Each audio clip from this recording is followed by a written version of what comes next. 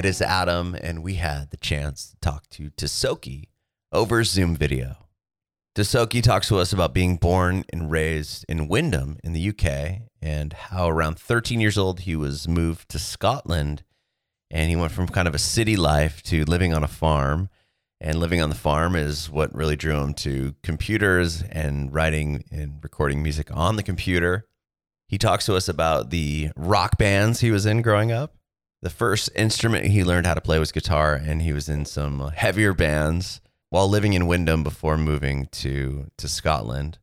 Tisoki talks to us about his initial success touring all over the UK and Europe, eventually getting to the United States. We talk about the success of his song Wobble, and all about this new record he just released, which is the area code to where he grew up. And he wrote the whole thing during lockdown as kind of a homesick experiment to missing his family at home and not being able to see them throughout the course of this entire pandemic. You can watch our interview with Tisoki on our Facebook page and YouTube channel at Bringing It Backwards. We'd love it if you subscribe to our channel, like us on Facebook, follow us on Instagram, Twitter, and TikTok at Bringing Back Pod. We'd appreciate your support if you follow and subscribe to our podcast, wherever you listen to podcasts. We're Bringing It Backwards with Tisoki. This podcast is all about you, your journey in music, and we'll talk about the new record you have coming out. All right. Appreciate your time, man. Yeah, thank you. Tell me about what you're in LA now, right? Orange County. Oh, Orange County. Same. Similar. Pretty much LA. Yeah, I'm from San Diego, so I know a little bit about Southern California, but I've moved recently to Nashville, so not in SoCal anymore, but grew up there, born and raised there. But you weren't born and raised in Orange County, were you? No. Tell me about where you grew up. I'm from the UK. I'm from England. Yeah. Born and raised in a small town called Wyndham, which is kind of close to Cambridge, I guess. Lived there until I was like 13, and myself and my family moved to Scotland. And oh wow, yeah, that's kind of where I had my teenage years. But yeah, I always kind of identify as growing up in England. I mean, that's kind of, that's where I was born and where I was raised. So yeah, and then ever since I just kind of lived all over the place. Sure. From Wyndham to Scotland, was it weird? I mean, I'm not too familiar as far as the UK goes. Is it similar in a sense, living in Scotland versus living in Wyndham, or no? Not at all. I mean, there's obviously similarities because the UK is in essence just very small everywhere. Nothing kind of compares to the magnitude of America, but. Yeah, Wyndham is a small town outside of a city called Norwich, which is kind of close to Cambridge as well. I always say, Cambridge, because that's what a lot of people in America know because of the universities and stuff. Right. But yeah, it was very different because in Scotland it was I lived on a farm. And oh wow. Yeah, it was in like the middle of nowhere, and there was nothing around. So going from kind of like a small city to a farm at that kind of pivotal moment in, a teenager's life around 13, 14, kind of coming of age kind of time to move into like the middle of nowhere, it was definitely different. But yeah, I did it right. Yeah. Was it something where you like, I would imagine, because I just did this to my 13-year-old, is we moved to Nashville. So he grew up, born and raised in San Diego, and then we moved clear across the whole country, and he's kind of have to start over here. Was it hard to kind of pick up and move to a completely new country? I mean, you're in a different country at this point, right? I mean, essentially, yeah. I mean, life is. I like to think of life as like, I mean, it's a lot of ebb and flow.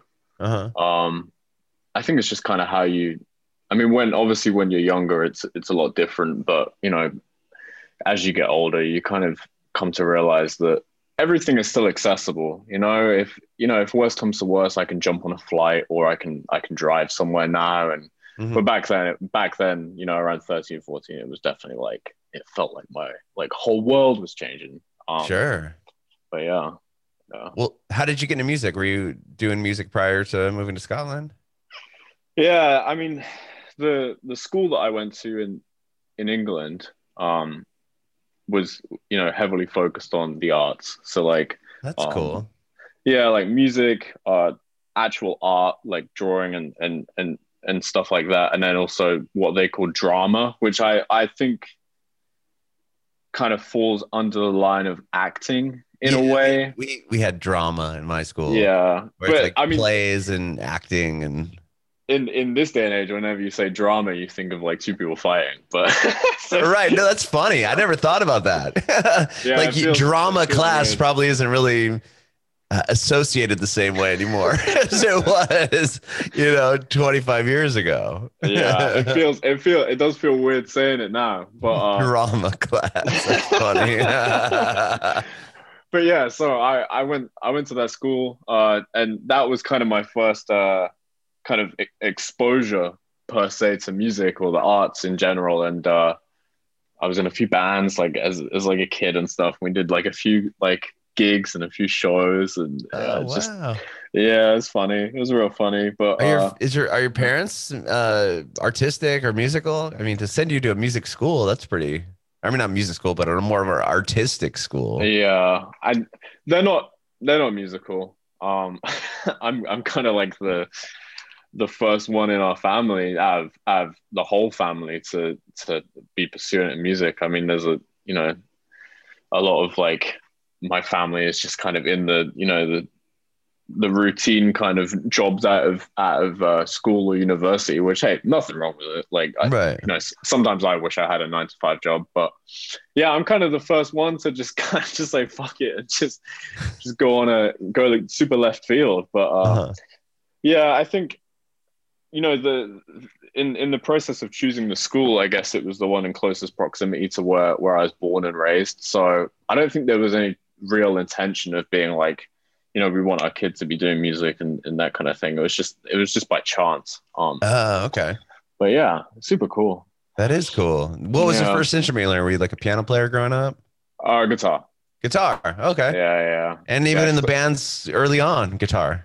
yeah, and then they were mostly like more when I think about it, I feel so weird. It was mostly like heavier music, which is really strange for a 13, 14, 15-year-old to be into. But I started doing screamo, man. Like I did vocals for a bit. Oh, that's Yeah, bro. awesome.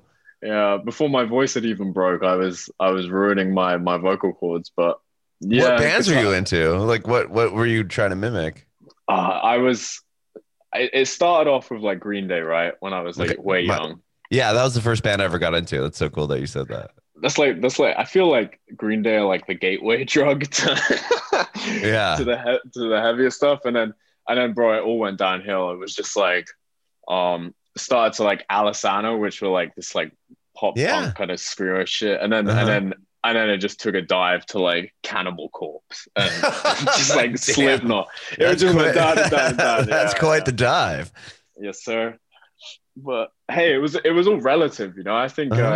I think that kind of angst and that aggression while you're a kid going through puberty, at least a young boy, like I think that was just my way of expressing myself, just screaming. Sure. I mean, that's funny because a lot of kids get into that or punk rock around those Yeah, yeah. ages. It's like more of the, against authority type deal. No one knows what authority is, but everyone wants to rebel against it when you're Right, 13. So right. yeah. Can you believe my parents are making me like clean up my bedroom? Yeah, it was a wild time. Wild time. Wow. So you're in some bands then before you moved to Scotland. Yeah. Okay. What were these shows? You said you guys played a few gigs. Was it like Battle of the Bands or? Same kind of vibe, It was there was a venue in Norwich called Brickmakers, and it was kind of like a pub bar, but then they also had this really cool like music venue in it, and then on the side of it they had like a smaller venue called B2. And I remember we really wanted to play Brickmakers. We were like, oh, we're gonna sell it out. Fuck's sake. We're gonna sell it out and like all this kind of stuff. And we went there and they were like, you can play the second venue. And we were like, oh, like, okay, cool. And bear in mind, we were like 14, 15 at this time, right? We had no idea how any of this worked. Sure. And yeah, we played the second venue. We must have bought like 30, 40 people. Like at school, we were like peddling tickets and things like that. And yeah, and then there was a few others. I can't remember the specifics, but that was the first one. And It was yeah, probably a big day, right? Big moment. bro, I was shaking. I was the whole day I was shaking and just like so nervous. And yeah, it was crazy. It was really, really weird to have that be like I guess my first experience of like concerts or live shows. Uh-huh. Yeah. That's rad. Did that all change when you moved to Scotland, being in a farm? Yeah, I mean, obviously, I left the bands. The band broke up. Yeah, no, that's the crazy thing. Real quick, just a quick side note is. No, I'd love to hear it. And I was actually in the UK a couple of years ago working on some songs, and I'm just in this random Starbucks, and this guy who's like 6'5". I mean, I'm just under 6 foot, right? But this guy who like towers above me, just like walks up to me and is like, Bradley, and I'm like. When you see someone and they're really familiar, but you can't like pinpoint where you know them from. And at this point, bro, I'd been touring like constantly. So I'd met and seen all these people and I was like, maybe I met him at a show, like somewhere, blah, blah, blah. Right. He's like, yeah, I'm Jacob. And I was like, holy shit, it's the bassist from like my old band. Oh my gosh. Just by chance in a Starbucks. And yeah, that was wild. But yeah, that was that's cool. That's really cool. He's probably stoked on how successful you've become. I mean, we still talk, and the other people in the band. It's just it's funny, man. We look back at how naive we were, but yeah, moving to Scotland, obviously the band broke up, and then just being kind of confined and away from, not on purpose, but like just by chance again, where I was. Like on the farm in the middle of nowhere, I instantly just turned to having a computer and making computer music, right? Because that's all I did. Like the only thing to really do on a farm when you're like 15 is like just go on the internet. Right. So yeah, that's kind of Huh? I said or farm. Yeah, I'm not. Yo, actually, I did lambing once, like helping lambs and sheep like give birth. Oh my gosh. Wild. Absolutely wild. You'd like stay up all night and like get birth these lambs. Yeah. Oh my God. Yeah, man. It was crazy. But yeah, that's kind of where I fell in love with, kind of got addicted to like being glued to a computer and really learning how to make music on a computer, I guess. What was the first program you're using? Was it Ableton or GarageBand? FL Studio. Oh, FL Studio. Okay. Yeah.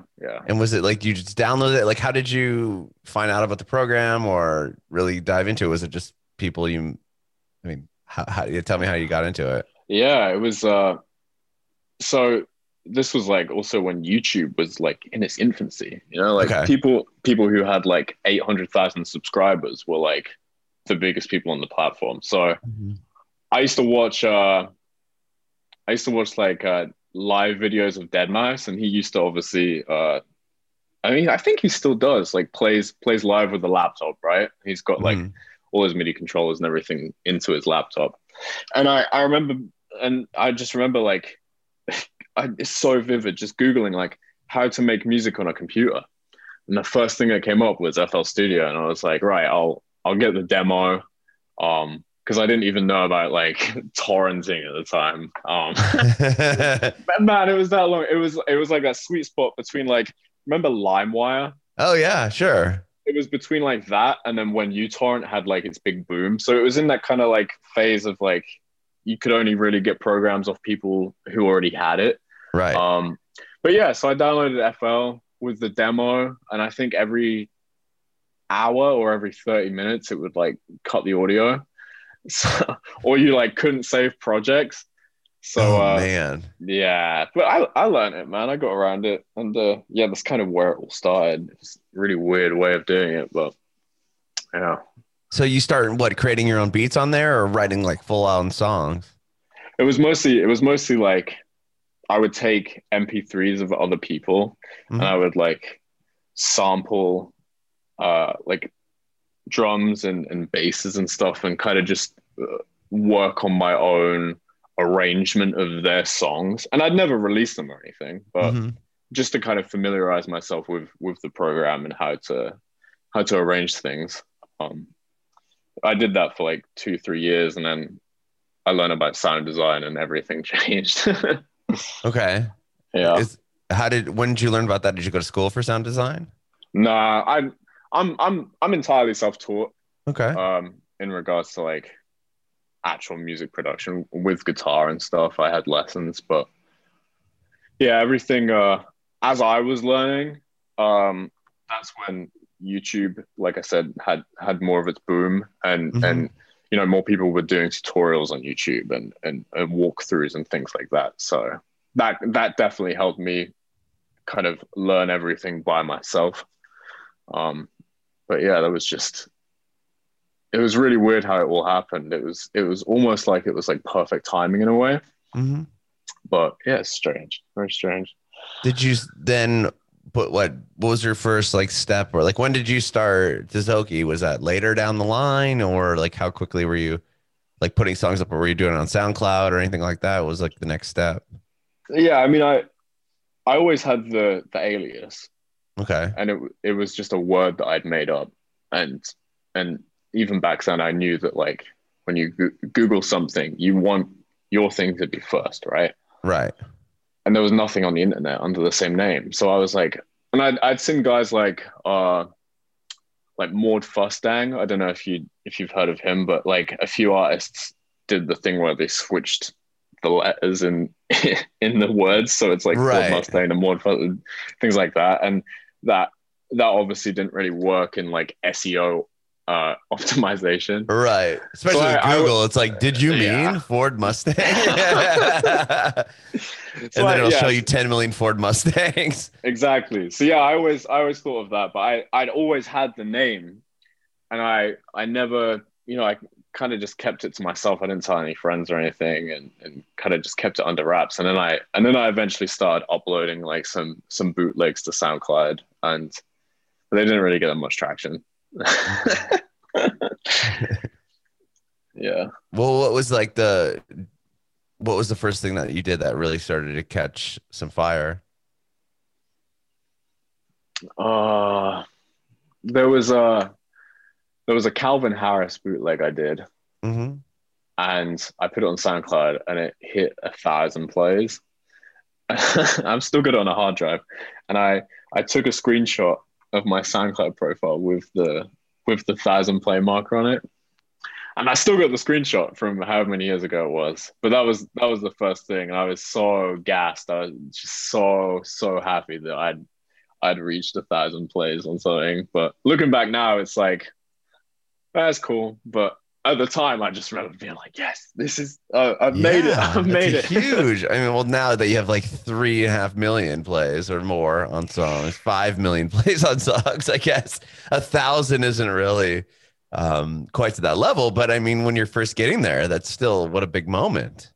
Absolutely. Yeah. And from there, was it just like, okay, this has got 1,000 plays, I got to keep going? Like, how did you next, like, what was your next advancement? Did you start like trying to DJ clubs, or like, was it all still computer based at this point? I mean, yeah, I really wanted to play clubs, and I really wanted to, you know, just do everything that electronic music producers could do. But I mean, at the same time, I was still underage at this time. I couldn't even get into clubs. Uh-huh. And so I just kind of kept, you know, uploading to SoundCloud, whether it was like bootlegs, not really much original stuff. I did a couple of things, and and just kept trying to keep consistent with it at the start. I think that was kind of the main thing that I strived for. And I did a couple of like parties, and like anytime a friend would be like, yo, we need a DJ for our party, blah, blah, I'd always be like the first to try and get it. Mm-hmm. But yeah, the real kind of first bigger things that started happening was when I was like around 17, 18. Mm-hmm. And that's when I was able to, you know, go to venues and play at venues. And by then, after, you know, 4 years of just learning, I guess, computer music in and out, I had a pretty good grasp on what what I needed to do to make, you know, good songs. Mm-hmm. So again, yeah, like I keep going back to it, man, but it was, you know, the more and more I think about it, it's just more perfect timing. Like the second I was able to legally go into these venues was around the time where I'd finally kind of understood how to actually make like proper music. And yeah, it's you're kind of ready at that point. Yeah, exactly. And I don't think I would have it any other way. You know, I think the way that it happened was very natural and not very forced. But yeah, that was when I started like hitting up venues, and I would be like cold emailing them, be like just very naive, just can I play? Like, here's my SoundCloud, and it's so embarrassing thinking about it. But yeah, the funny thing was one of the venues that I'd relentlessly emailed to let me play never got back to me, and then a couple of years later actually booked me. Oh, that's funny. Yeah, it's just a very weird moment. And did you call him out? Yeah, dude, I mentioned it to him. I was like, yo, search your emails from like 3 years ago. I was begging to play this place, and I played it, and it was just a very full circle moment. That's amazing. Yeah. That's really amazing. So did you start to make a name for yourself where, in Scotland, or were you traveling outside of Scotland to play these clubs? Yeah, I was trying to do it like kind of just where I was. In the UK, you know, with friends, I'd still stay in touch with the people back from where I grew up. So kind of just like in both places, and I'm mostly in Scotland and in a city called Edinburgh, which is where a lot of like the music scene for Scotland was. And then, and then kind of after that, I'd try and I did a couple of like shows in Belgium and in Paris, and then that's kind of when Europe started kind of catching on a bit, and I would be in Europe like every other week, doing shows and things like that, while still trying to keep that kind of not grassroots feel, but like I didn't want to just be like, I forget the UK, I'm gonna go do Europe. Much like, you know, when I came to America, I was never like, forget everywhere else, I'm just gonna do America. It was, I wanted to still stay connected with, you know, the people I grew up around and had supported me and worked with me from the start. So yeah, just kind of Europe and the UK was, before I came to America, was like my main focus points. And I did an Australia tour as well in 2016 as well, which was, you know, cool to do. But yeah, I mainly just focused on the UK because that's where my roots are. You know, that's where I feel like the most comfortable. But yeah, just Europe, UK, Australia, just grinding every weekend. I would always try and be somewhere. Okay. Yeah. And when did you come to America? How many years later? It would have been I want to say a year and a half after Australia. So I was doing like Europe and the UK from like, I don't know, like 2013 to, or like 2012. Jesus. Like 2012 to like 2016, 2017, like just solid. Okay. And I did Australia in 2016 for the first time. And then 2017 is when I got my US visa. And I came here back and forth a few times towards the end of 2017. And then the start of 2018 is when I moved here. Like full time. Were you coming out here to play, or were you coming out here to work with different artists? Or like, what was your into the US? Yeah, a bit of both, really. I mean, legally, my job description was to play shows. That's why my visa got, approved, and I built up such an extensive touring history in other countries beforehand, that I was able to be granted access to, work and live in America off those merits. But yeah, the first kind of couple of times here, I played a couple of festivals, and that's when I was living in the UK. So I'd come back and forth. Okay. And then, towards the end of 2017, coming back and forth, I kind of just looked at it, financially, and I was like, it's not cost effective to be spending all this money going back and forth. Sure. Yeah. Like this money that I was spending on flights could go to rent somewhere. Right. And that's when I when I kind of made the ultimate decision to move here permanently at the start of 2018. Okay. And then you moved to LA or Orange County? I moved to LA. Okay.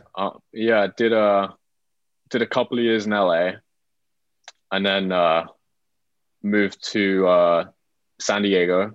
Did you really? Yeah. That's where I'm from. Yeah, my fiance's family is actually from San Diego. So what part, if you don't mind me asking? We moved to like La Jolla, Torrey Pines area. Yeah, right. Very nice. Right there by the beach. Yeah, it was awesome. And then we moved to like San Marcos after that. Okay. That's close to where I kind of was. Yeah. And then some really like dodgy stuff went down in San Marcos. We were like pretty much like, it was like a shooting that happened. So we moved to Orange County. Oh, good call. Oh my gosh. Yeah, it was wild, bro. But we're all safe and healthy, and that's good. So, yeah, that's pretty sketchy. Yeah, we thought LA was sketchy, but wow, that's crazy to hear about San Marcos being that way. I know, bro. It's a shame. I think it's ever since the pandemic. You know, people are unfortunately getting desperate, and you know, desperate times call for desperate measures, and you know, a few other things had happened. We'd had some like stuff stolen and things like that. So, oh man, so you were living in San Diego during the pandemic? Yeah, oh wow, we moved into our house in San Marcos like as it started, and were there until, you know, when everything shut down, and kind of had that as our base, and then all the bad stuff happened, so we moved up north again. Good call. Yeah. Wow. So you aren't too far from me. I was in Rancho Bernardo. Oh, there you go. RB. Yes, sir. Yeah. RB. That's cool. That's really cool. So now, okay, well, you had a huge song in 2018, Wobble, right? Yeah. What was like the first song that you had that really kind of took off? Was it that one? No, it was many years before that. It was me and an artist called Borgor collaborated on a remix for one of his songs. And that was kind of the first time that a big artist had you know, paid me attention. Okay. And I'm still good friends with him to this day, man. He's actually like, you know, one of like the realest people in the industry as far as I've met. But yeah, that was like 2016, and I always attribute that to like, you know, my first kind of big break and notice outside of my own small kind of fan base at the time. But yeah, that was 2016, and then a few others between then, and then obviously Wobble. I mean, it's kind of like a joke song in a way. I never took it seriously, and then, you know, the way that the internet works, it just turned into a bit of a meme. But it blew up. I mean, it nearly has 4 million plays on Spotify. Yeah, that's wild, huh? I mean, that must have been wild for you to witness it all kind of happening. Yeah, I mean, hey, you know, you go into releasing these records with a certain premonition or a certain way that you want them to be received. I think that's human nature, right? But I never knew that it would be so received in the way that it was, and it was just funny, man. Like I went into it like, yo, this is a funny song. Like, it's not very serious. Like, me and Christian like crank that, like the other guy.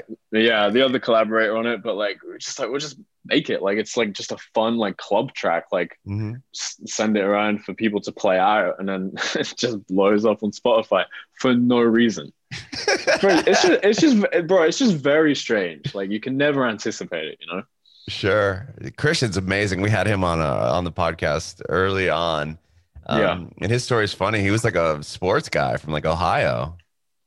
Wow. And now he's, you know, killing it in the EDM scene. But wow. So when did you meet him, or like, how did your relationship form with him? Just meeting him at different festivals and stuff? I don't think we've ever met in person, you know? Oh, that was all done virtually. Yeah. Oh my gosh. I didn't realize that. Yeah. Everything, you know, I played out his records for a short period of time. He played out my records for a short period of time. We followed each other on Twitter. He dropped me an iMessage, and then we just kind of worked on it over iMessage. And then I've still never met him. And I don't think we've actually spoken recently, but That's so crazy. It's just such a random like blip in time where like everything happened.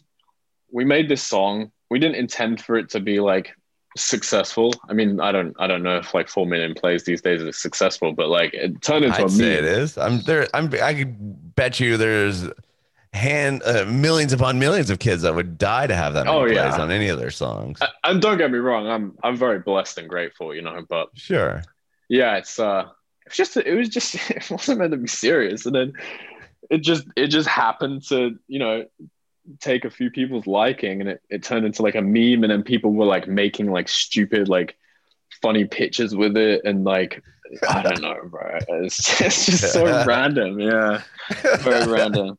You spend all this time like, you know, cultivating like a story per se, or like, you know, collaborating with like songwriters and other collaborators, and you get a big studio and you're all in a writing atmosphere, and you're like, yeah, these songs are great, and you put them out and they do well, but it's like a song that you made over iMessage I think we wrapped it in like 12 hours. Like a song that you made over iMessage gets more plays. I don't, you know, it's a weird world, especially with electronic music. So that's funny. That's really funny. I didn't realize that you'd never even met him either. That's so cool. Yeah. Random. Yeah, it's so strange. Wow. Well, talk to me about this new record you have coming out. It's what, the zip code to where you grew up? Yeah. Yeah, I think it's you know, during the pandemic at least, you know, I feel like we all felt kind of locked in. I mean, we were legally without putting it too harshly. And I wasn't able to go back to the UK. You know, I was pretty much stuck. And were you hoping to? Like, were you? So you weren't able to like see your family or anything? No, I still haven't. It's been since the start of it. It's been wild. Thank God for FaceTime. But right. I can't imagine that, man. I'm sorry. That sucks. Nah, I mean, these things happen. We're all thankfully, touch wood, we're all in good health. Mm-hmm. That's kind of, all I ask for. I think if something took a turn health-wise within the family, it would be a very different situation. But we're all making the best of it. But yeah, I think the ultimate feeling from it was just being stuck. And I think I've never, from the past 6, 7, 8 years, I'd never really had a time where I'd not been traveling. And that part of like it's a very American thing to say, but like freedom, the part of, but like the part of not having that freedom to just get on a plane and go wherever you wanted really, really kind of slapped me in the face. I know that's a privilege for someone to be able to do that in the first place, but as something I was so accustomed to for nearly a decade, it really, really hit me hard, man. And I think just going from that and being so confined to essentially 4 walls, I'd never had the attention span before to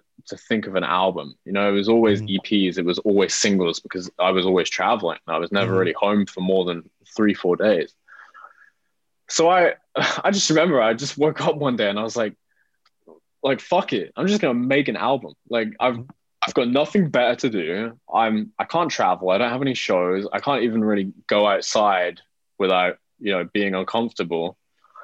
So I just kind of locked in. And the first kind of 3-4 months of the pandemic, from like March, I just made all these demos. And I didn't even mean for it to, but the resounding kind of theme that transpired from working on the records was that I was kind of homesick, and I feel like I'd lost the reason why I even started doing this, because being at the shows and listening to all this really obnoxiously like loud music, it influences you in a way where you come home and you're like, I've got to make music to keep up with the other records that other DJs are playing.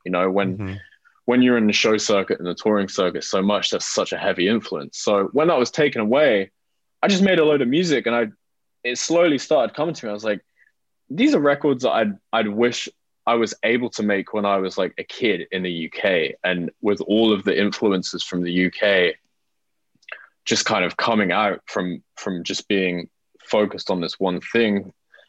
I kind of felt it necessary to be like, I'm gonna name it, the area code of where I was born, and I'm gonna make some of the visual, a testament to where I grew up and my influences and things like that. And then that also led into like ultimately the sound of the records on the album. A lot of it is like there's like an old school dubstep record that's kind of a bit more modern day, and then there's a few like UK garage songs and just things like that. I think it really needed to happen. I don't think I would be myself or portraying a realistic version of myself if I made an album that wasn't kind of authentically me. And again, timing wise, I think it just happened to be, the perfect time for it. And you had, I mean, I wonder like having that time and everything, was it something that you feel like you were able to, since you've never had that time to really like hunker down and write something that you like a full body of work? Yeah. I mean, yeah, like I've never been able to even think about having that attention span to doing like 10 songs. It's always been like, I'm at the airport, I've got to finish this one song, or I'm in a hotel, I've got to finish like this EP, or I'm, blah, blah, blah, blah. Like it was just it was also just a very weird learning curve to even approach it in that new way. Do you feel like because you weren't able to make it home to see your family or really grasp at the roots of your, where you grew up and everything, is it why you focus so much on this record, like, pulling from that? Yeah, I think, as cliche and cheesy as it is, like distance makes, the heart grow fonder. And I think, being away from that, I was always, whenever I'd go back, I'd always be like a little bit immersed in the culture for like a month or a couple of weeks. Whenever I'd fly back previously, I'd turn on the radio and hear what's happening over there. But because I was so far away from that for so long, it was just weird. It just came to me, bro. Like I wish I could like delve into it more and explain it properly, but it just came to me. And as weird as that is, it's just, I genuinely think because I was just away from it for so long, my mind just kind of went into overdrive of all the things that I remember from when I was, growing up. For sure. I mean, yeah, for sure. Because you were probably so,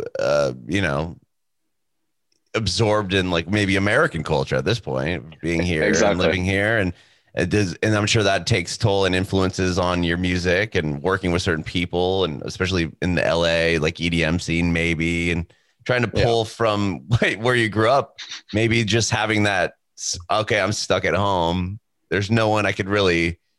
Were you able to were you working with anyone else, or was it basically just you working on it yourself? And was that different than your usual, more recent stuff?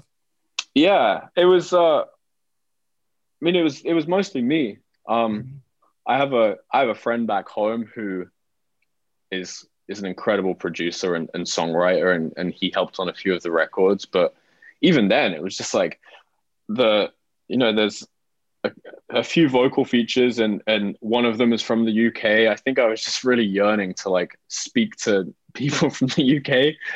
But yeah, it was just very weird, man. It was just something I was never used to in terms of trying to create a whole kind of, I wouldn't say story. I didn't put too much emphasis on creating a story throughout the songs. Like a concept record. Yeah, but it was just so weird. I really just wanted to be home, and I think the only thing that I could even do was to make music that made me feel like I was home, if that makes sense. Right. No, totally. That makes total sense. And you had Charity Vance on the record. She was like on American Idol, right? Yeah. I didn't even realize that until we were friends for a while. And then I think my manager was like, yo, I need like Charity's like social links to, I did a remix for her a couple of years ago. Oh. It was an Away record, and it was called Sleepwalker. Oh no, that was with a different vocalist. My apologies. When was it? It was recently, actually. Yeah, I did a remix for her, and my manager was like, I need a social link. So I went on YouTube and searched her up, and the first thing that came up was American Idol. And I was just like, oh, that makes sense. But and is that how you met her? Is through the initial remix, and you just dug her voice and put her on Sensitive? Yeah, she was kind of in she knew people that I knew in LA, and I had heard her voice on a few other records, not American Idol. Right. and then you weren't watching American Idol and we're like, that girl. in 12 years time. That girl will be on my record. Nah. I didn't even. Yeah, I mean, no disrespect, I didn't even know who she was, but yeah, I did the little remix for her. We've been friends, you know. We've worked on a few other records that just haven't come out. Okay.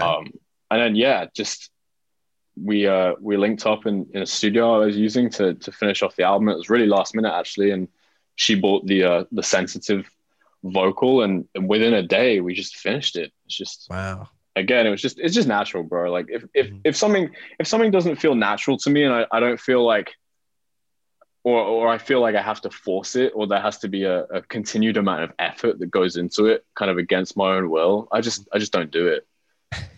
Which might be detrimental, but it makes sense. Yeah, I mean, if you're not going to get behind it, if your heart isn't into it, it's like, why even move forward just to put something out? It doesn't make much sense. Exactly. So you got the record together. It comes out next week, next Friday? I think so.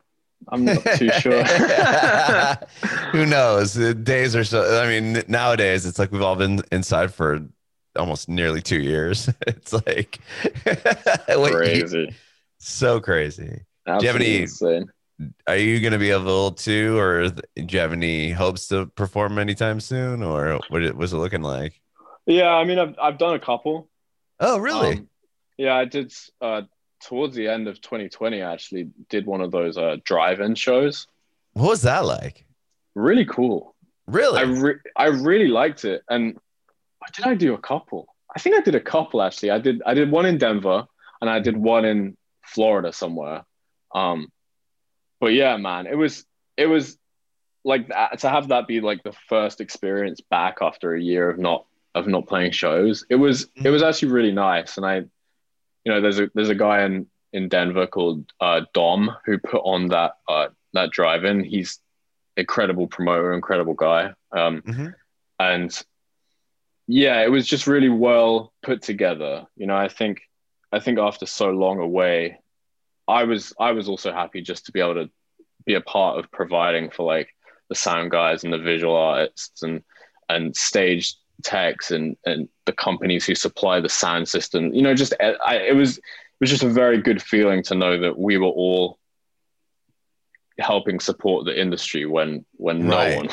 no one was doing it. Like everyone was furloughed or like fired in a way. And yeah, it was just a very heartwarming moment. It was different because everyone's in pods in their cars away from you, like miles and miles away, but just to be in the presence of live music again, it was really cool.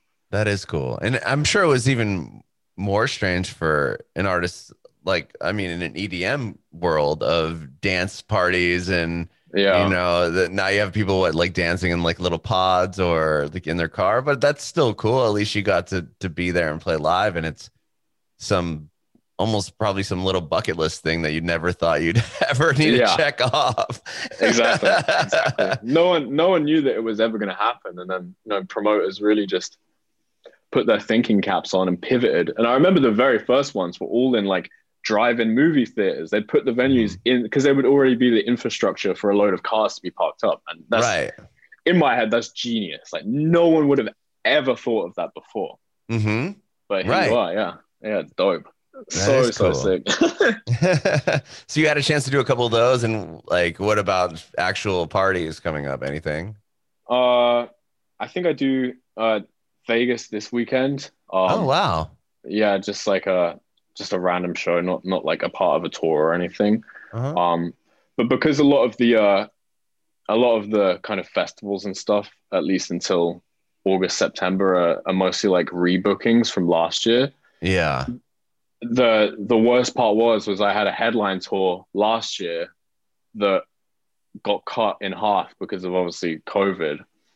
And because I was committed to that headline tour before COVID was even a thing, I had to like not go for any of the festivals because I was doing my own headline tour. And then what happened was all the festivals got rebooked to this year.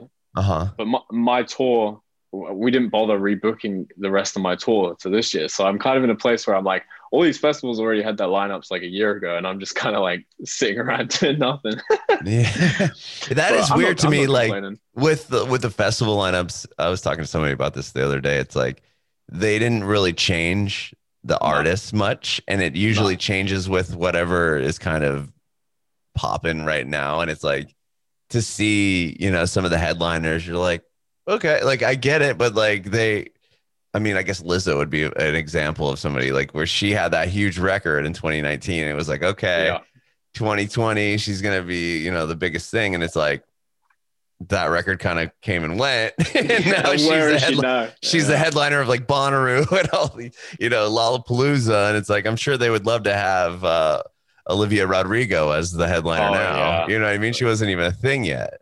Yeah, exactly. It's just throwing a bit of a spanner in the works, and right. Obviously, everyone is contractually committed to these festivals. It's just, I think 2022 is really going to be the time where, you know, even in the pop world, like the Kid Leroy blew up. Right. Oh yeah. In 2020, like, and I can, you know, if he keeps going where he's going, which is up, he's gonna be like headlining Coachella in 2022, right? You know? Like, sure, but yeah, I don't know. Like this year has been kind of like a bit of a, I don't know. I've not paid too much attention to the billings or the placements on festivals because 90% of it is just rebooks from last year, and then the 10% are people who are stuck outside of the US, and then they just have to get like last minute replacements, you know? Right. And a lot of people, I mean, in Canada too, like a lot of those people can't even come down here to tour and play. So wild, absolutely wild. Yeah. We'll see. Hopefully everything opens up, you know, soon enough, not just certain countries. Honestly. Wow. Well, dude, congratulations on the record. I can't wait to hear it all the way through. And thank you. You know, next Friday comes out, and I appreciate you doing this. I appreciate your time, man. Yeah, thank you for having me. I have one more question for you before I let you go, Bradley. I want to know if you have any advice for aspiring artists. Yeah. Keep at it. Don't be a dickhead.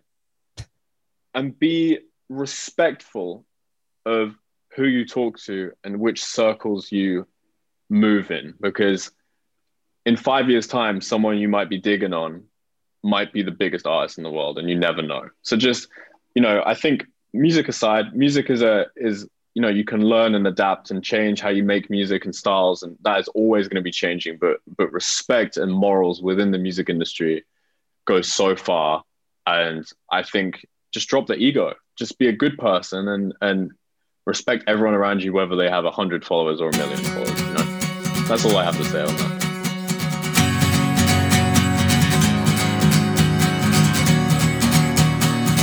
Bringing it backward.